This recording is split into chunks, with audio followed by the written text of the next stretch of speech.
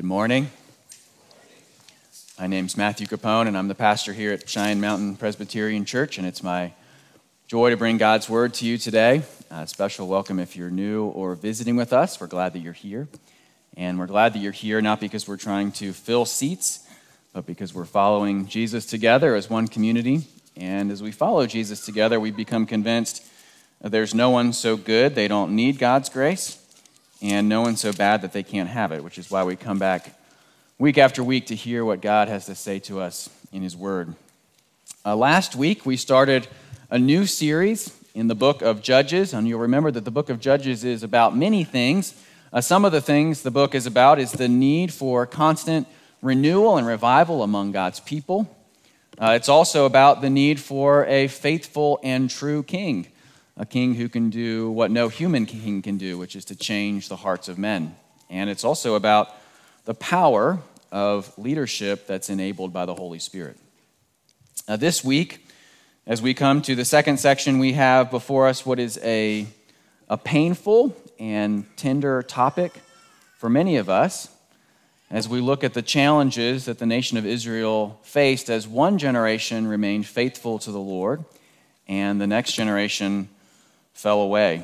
And I know for us in this congregation, that's a topic that is all too personal and for many of us, very, very painful. Of course, many of you are afraid not just of your children, but the future of your grandchildren. And so this morning, we're going to try to hold kind of two truths in tension together. And the first truth is this, that you cannot save your children.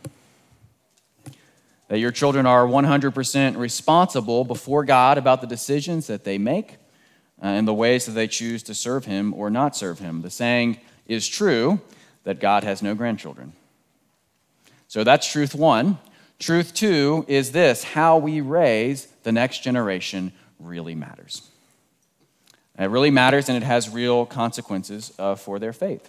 And so as we come to this passage, there's a variety of mistakes that we could make. One mistake we could make is assuming that just because someone was raised in the church and walked away from the faith, well, of course it's their parents' fault, right? That would be an incredible mistake to assume that, because God has no grandchildren. The other mistake we could make is to wallow in shame. As we think about this, and maybe you look back and you think about mistakes that you've made as a parent, places where you've failed, it's important for us to recognize that God's forgiveness is real. And it's also important to recognize that the story isn't over. If you are alive and your child is still alive, you still have a role to play. There is still great hope. God is still, in fact, a powerful God, and He's still able to change hearts and minds. And so with that, remember that we're going to say, as I often say, we're going to say something, not everything. This is the beginning, not the end. But with all of that in mind, I'm going to invite you to turn with me to God's holy word. We are going to be in Judges chapter 2, starting at verse 6. You can read with me in your worship guide. You can open up your phone. You can open up your Bible. No matter where you turn, remember that this is God's word. And God tells us that His word is more precious than gold, even the finest gold. And it's sweeter than honey, even honey that comes straight from the honeycomb, which is why we read now Judges chapter 2, starting at verse 6. When Joshua dismissed the people of Israel went each to his inheritance to take possession of the land. And the people served the Lord all the days of Joshua and all the days of the elders who outlived Joshua, who had seen all the great work that the Lord had done for Israel. And Joshua, the son of Nun, the servant of the Lord, died at the age of 110 years. Verse 9. And they buried him within the boundaries of his inheritance in Timnath-Heres, in the hill country of Ephraim, north of the mountain of Gash. And all that generation also were gathered to their fathers. And there arose another generation after them who did not know the Lord or the work that He had done for Israel. Verse 11, and the people of Israel did what was evil in the sight of the Lord and served the Baals.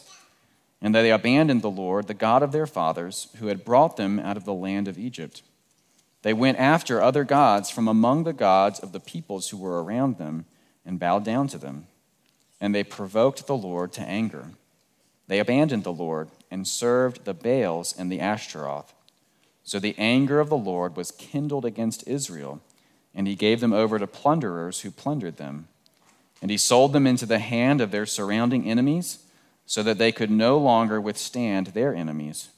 Whenever they marched out, the hand of the Lord was against them for harm, as the Lord had warned, and as the Lord had sworn to them. And they were in terrible distress. I invite you to pray with me as we come to this portion of God's word. Our Father in heaven, we thank you once again that you haven't abandoned us, you haven't forsaken us, you haven't left us to try to piece things together on our own, but instead you've given us your word and you speak clearly to us through it. You speak to us every Sunday morning, and you speak to us as we open it throughout the week. And we ask that you would continue to do that this morning, that you would help us, that we would see our great need for your grace, and we'd see how you meet us at that very same point of need, and that you would convict us of our sin, and you would encourage us with the hope that we have in Christ. And we ask these things in the mighty name of Jesus Christ. Amen.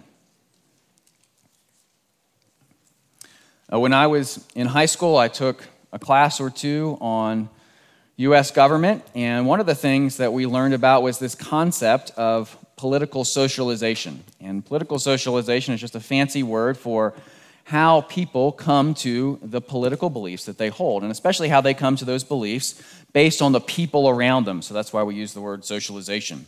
And what they found as they do studies around these things is that there's an incredible impact that your family of origin has on your political beliefs. You are not, as some say, as much of a free thinker as you might fancy yourself to be. When you have two parents who are both of the same political party, there is about an 80% chance that their kids are also going to hold to that party. So if mom and dad are both Democrats, 80% chance the kids are likely going to be Democrats. Mom and dad are both Republicans, about an 80% chance kids are going to end up being Republicans. Mom and dad have no affiliation. This is where it gets even more interesting. It's pretty evenly split. About the same percentage Republicans, same percentage Democrats, and then you have your independents in the center. And this highlights just a basic principle that you probably know in life. God has designed the family with incredible influence. God has created families as the place where people are shaped and formed. You don't need to look at a study about politics to figure this out. You talk to any counselor who's worth their money, and they'll tell you there is no influence more powerful than someone's family of origin. And within that, there's no influence more powerful than their parents. And so that clarifies for us what is actually incredibly shocking about this passage in Judges chapter 2. And what's shocking is that there's not just a lack of transmission to a few people. It's not like we have a few Israelite children in the next generation who walk away. No, we actually have an entire generation that just abandons things. You know, we would expect from those numbers I just told you, on average, 1 out of 5 kids are going to choose a different political affiliation than their parents. Okay, that's to be expected. But here it looks like 5 out of 5 of the Israelites decide they are not going to hold to what their parents believe. And so that's where we pick up in verse 6 with the death of Joshua. We're actually having a second introduction to the book here in Judges. This is not saying that the death of Joshua happened after everything from chapter 1 and verses 1 through 5 of chapter 2. No, we're having a second introduction to the book, and so it's actually recapping what happened at the end of the book of Joshua, the book that came right before the book of Judges. In fact, the wording here is almost exactly the same as some wording we see in Judges chapter 24. So he's recapping the end of the book of Joshua, saying, look, this is remember what happened. Joshua came into the land, the people settled it, everything was great, they went to their inheritance. And then we see that there is a faithful generation and an unfaithful generation. So Joshua comes in. Joshua is the leader of the faithful generation, and that's what we see in verse 7. The people served the Lord all the days of Joshua, and all the days of the elders who outlived Joshua, who had seen all the great work that the Lord had done for Israel. So great. Got a generation. They've seen God's work. They remain faithful. They serve the Lord. They do what they're supposed to do. Then the turn happens here, verse 10. And all that generation also were gathered to their fathers. Faithful generation dies, followed by an unfaithful generation. And there arose another generation after them who did not know the Lord or the work that he had done for Israel. In fact, we're told it's worse than that. It's not just that they don't know the Lord. It's in fact that they turn to do not what's good, but what's evil. Verse 11, the people of Israel did what was evil in the sight of the Lord. Verse 12, they abandoned the God of their fathers. And so we get a clear picture of what's been happening here. The older generation has been restraining the younger generation. The older generation has been providing leadership, and so they've been holding at bay the influence of the younger generation. They have been keeping the nation faithful. When they walk away, there is nothing holding them back. And so this next generation goes after other gods. And we're told the exact problem here in verse 10. They did not know the Lord or the work that he had done for Israel. Now, this is where people try to get creative with this passage and say, oh, well, we understand what the problem clearly was. The first generation, they had seen what God had done. That's what we saw in verse 7. The second generation, verse 10, had not seen what God had done. So there's no connection between these two. It's just a function of timeline. First timeline, they just happened to live at the right time. And so because they lived at the right time, they were faithful. Oh, it's just kind of a coincidence. This next generation didn't live at the right time. So because they didn't live at the right time, they weren't faithful. That, however, gives us too easy of an explanation, because if we look at the rest of Scripture, what we are told over and over again is that the works of the Lord are to be remembered as they're told by one generation to the next. The older generation is meant to be telling their children over and over about God's power and his faithfulness. Remember, we talked last week, what is it that they forgot when they went into the promised land? They forgot God's power that he had demonstrated in the past. They refused to believe God's promises in the present. Of course, we could look at many places. One is Psalm 145, which says this: one generation shall commend your works to another and shall declare your mighty acts. Psalm 78 says the same thing, that these things are passed down generation after generation. And of course, the most famous instruction comes in Deuteronomy chapter 6, where it says this: you shall love the Lord your God with all your heart and with all your soul and with all your might. And these words that I command you today shall be on your heart. And, verse 7, you shall teach them diligently to your children, and shall talk of them when you sit in your house, and when you walk by the way, and when you lie down, and when you rise. You shall bind them as a sign on your hand, and they shall be as frontlets between your eyes. You shall write them on the doorposts of your house and on your gates. And so what's the problem in Judges chapter 2? Something was dropped between the generations. The older generation failed to sufficiently tell the next about the mighty works of the Lord. The older generation served faithfully, but they did not pass that on to the next. This generation should know the Lord, but they don't. Now, at the very beginning, I said one of the mistakes we can make is to assume that it's the fault of the parents when a child walks away from the faith, right? That children are 100% responsible for what they choose to do before the Lord. And so, did I just contradict myself? No, and here's why. What we see here is a shocking percentage. This is not 20% walking away. This is not a handful here and there. This is an entire generation. when we see an entire generation, we're able to say, okay, something went wrong. Something happened between the first and the second. And so what do we do? What is Judges chapter 2 meant to teach us this morning? First, it is a reminder of our responsibility to train the next generation to know and love the Lord. That responsibility falls to all of us. It especially falls upon parents.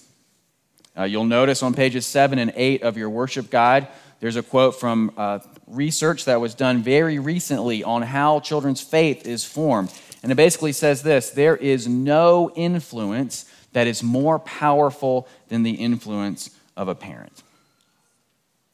There is nothing more effective in forming the faith of a child than for that child's mother and father to love the Lord and to talk about the Lord with that child. In fact, it doesn't say this in the quote, but it comes from this entire book, and the book talks about what is effective in passing on the faith to the next generation. And it turns out, surprise, surprise, what's incredibly effective is to do what Deuteronomy 6 talks about. The most effective way for parents to pass the faith on is to have conversations with their children about what they believe. To do what Deuteronomy 6 says. To teach them diligently to your children and to talk of them in the house, when you walk by the way, when you lie down, and when you rise. Parents that talked about God's faithfulness in the day-to-day of their lives were the ones most likely to see their children grow up to continue to love and follow the Lord. By the way, the book notes, and other folks have noted this as well, when we talk about conversations with your children, we are not talking about monologues, we are talking about dialogues. The author of this book says the most effective conversations were the ones that centered around the questions that the children themselves had that they raised in the family. That heavy-handed lectures actually have a tendency to backfire. The other thing that has a tendency to backfire is if we present ourselves to our children as if we are always right and we never make mistakes, which actually communicates the opposite of the gospel to them, right? Because the gospel is the news that I must change and I cannot change myself. And so it's clear also to be careful in what we're saying and what we're not saying. I am not saying you are able to save your children.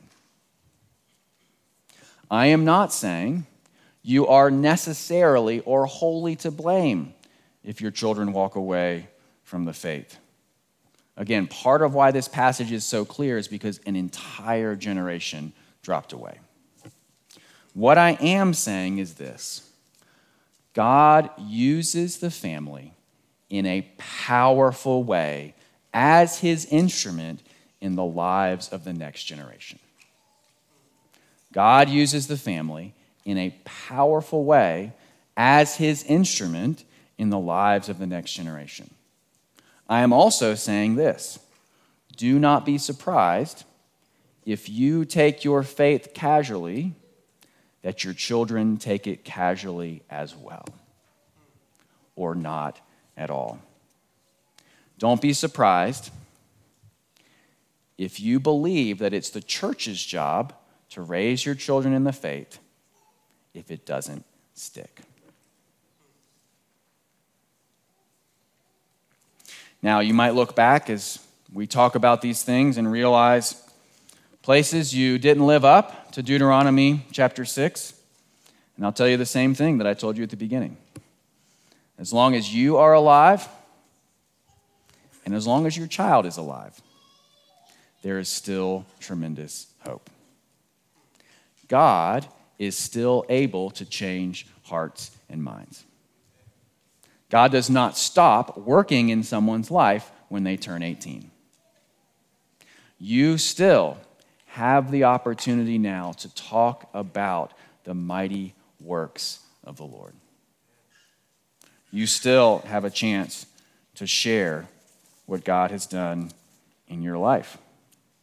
And of course, those mighty works include your failures and your mistakes. and the way God's met you and shown you grace in the midst of that.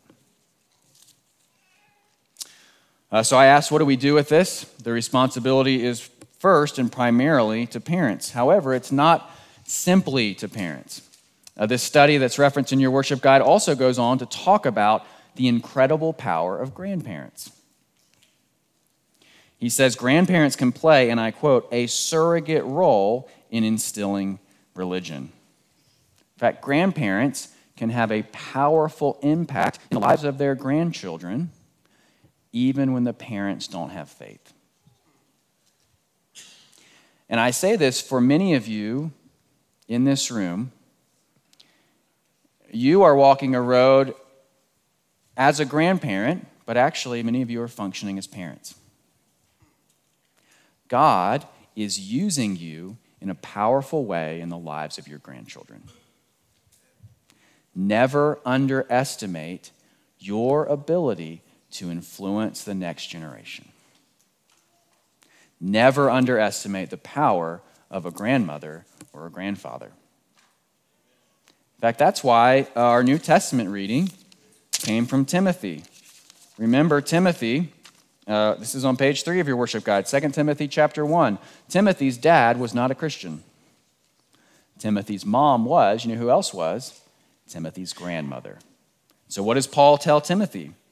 I'm reminded of your sincere faith, a faith that dwelt first in your grandmother Lois and your mother Eunice, and now I am sure dwells in you as well. Many of you still have the opportunity to be a Lois or a Eunice. God doesn't just use parents, he uses grandparents. Now, to say that parents are the most powerful and to say that grandparents are the second most powerful is not to say that the rest of us don't matter in any way. It means those are the most influential. It does not mean that the rest of us lack influence. In fact, as I said before, when we baptize children, it takes a church to raise a child. You do not have to be married, and you do not have to have children to tell the next generation about the mighty works of the Lord. In fact, that's our hope for this community, that parents would not be the only ones telling their children, but that they would be hearing it from older and younger members. They would be hearing it in Sunday school and in youth group, that they would know over and over from a variety of people, from an entire community, about God's grace and his power. And so all of us, this entire church, we have a role to play in this. Everyone has a part to play in raising up the next generation.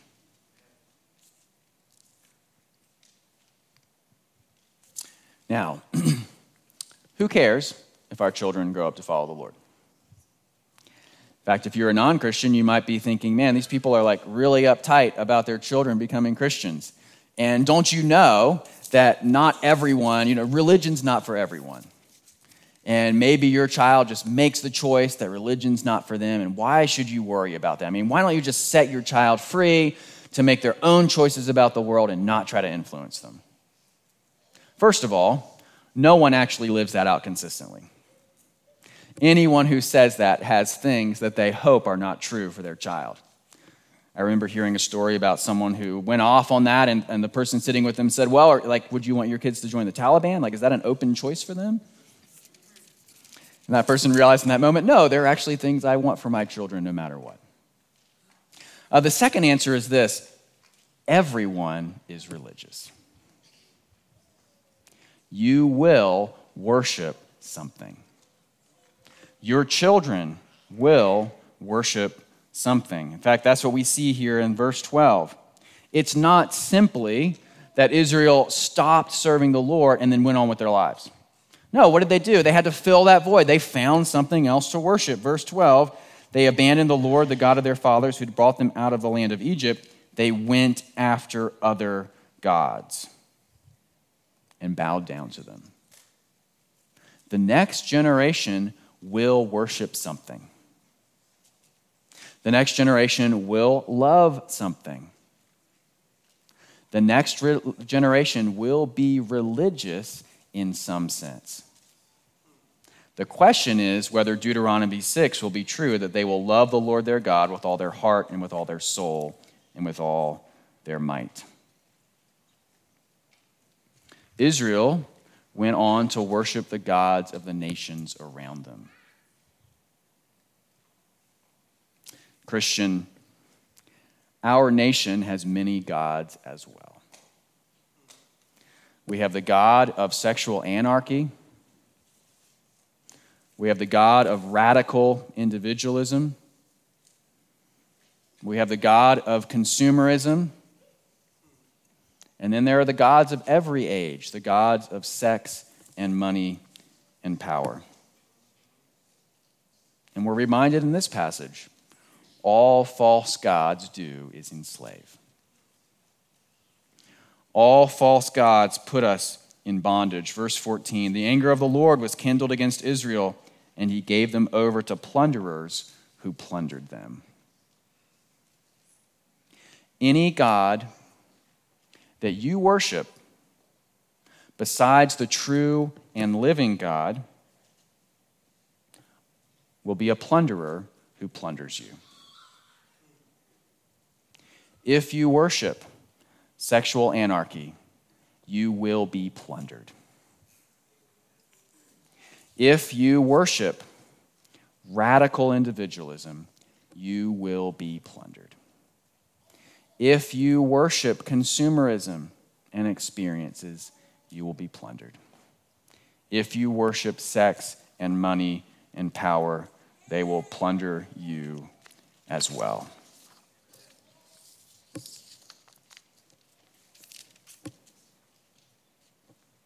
And so where does this leave us?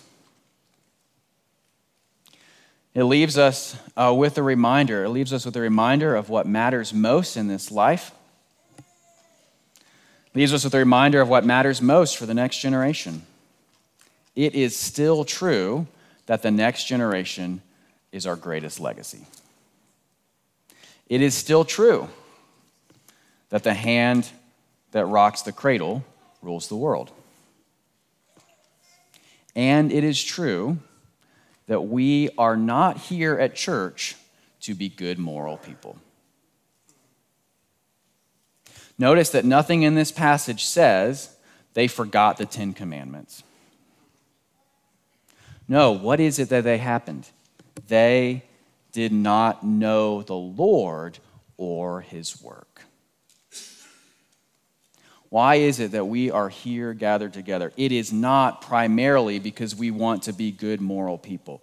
It is not primarily because we want our kids to live in a certain way. The hope of the next generation is not to live by the 10 Commandments, although I hope they do.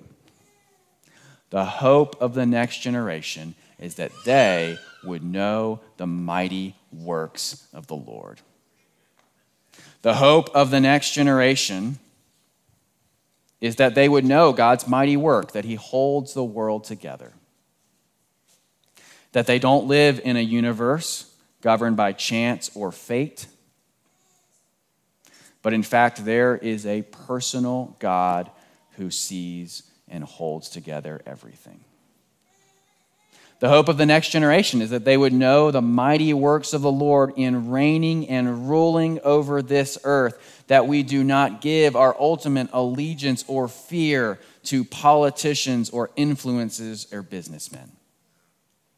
The hope of the next generation is that they would know the mighty work of the Lord, that he changes hearts of stone into hearts of flesh. The mighty work of the Lord in the Old Testament was delivering God's people from Egypt. The mighty work of the Lord in the New Testament is not deliverance from slavery in Egypt. It's deliverance from slavery and bondage to sin. Mighty work of the Lord is no longer the parting of the Red Sea. It is Jesus in his life and his death and his resurrection. The mighty work of the Lord is not the fighting of the Egyptians or the taking of the promised land. The mighty work of the Lord is that Jesus has come and won the victory once and for all. Our hope is not that church would be a place for our children to learn good and right behavior. Our hope is that they would learn and know the Lord and his mighty works. John Newton was a man who lived mostly in the 1700s and a little bit in the 1800s, and he's famous for writing the hymn Amazing Grace. He became a pastor, but before he was a pastor, he was actually a slave trader. After his conversion to Christianity, he switched teams completely. Not only did he leave the slave trade, he actually became an abolitionist. He made it his goal to eradicate it, and he worked with William Wilberforce to be able to do that. By the way, Newton's mother taught him about the faith growing up. So his conversion did not completely come out of left field.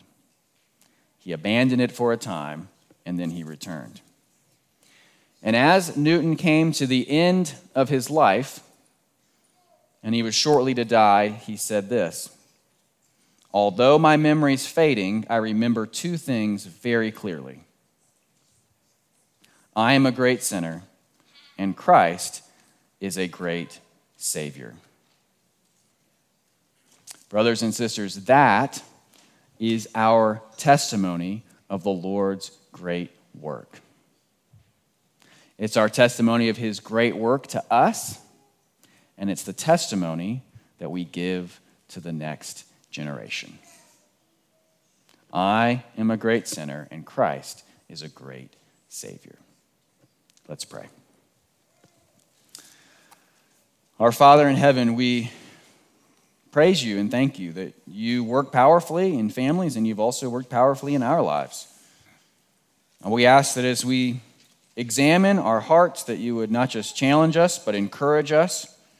You'd remind us of your grace and your power, and that would give us courage and strength to tell the next generation about your mighty works. We ask that you would use this church in a powerful way to raise up men and women who, till the very end of their lives, are committed to you and are committed to your church. We ask these things in the mighty name of Jesus Christ. Amen.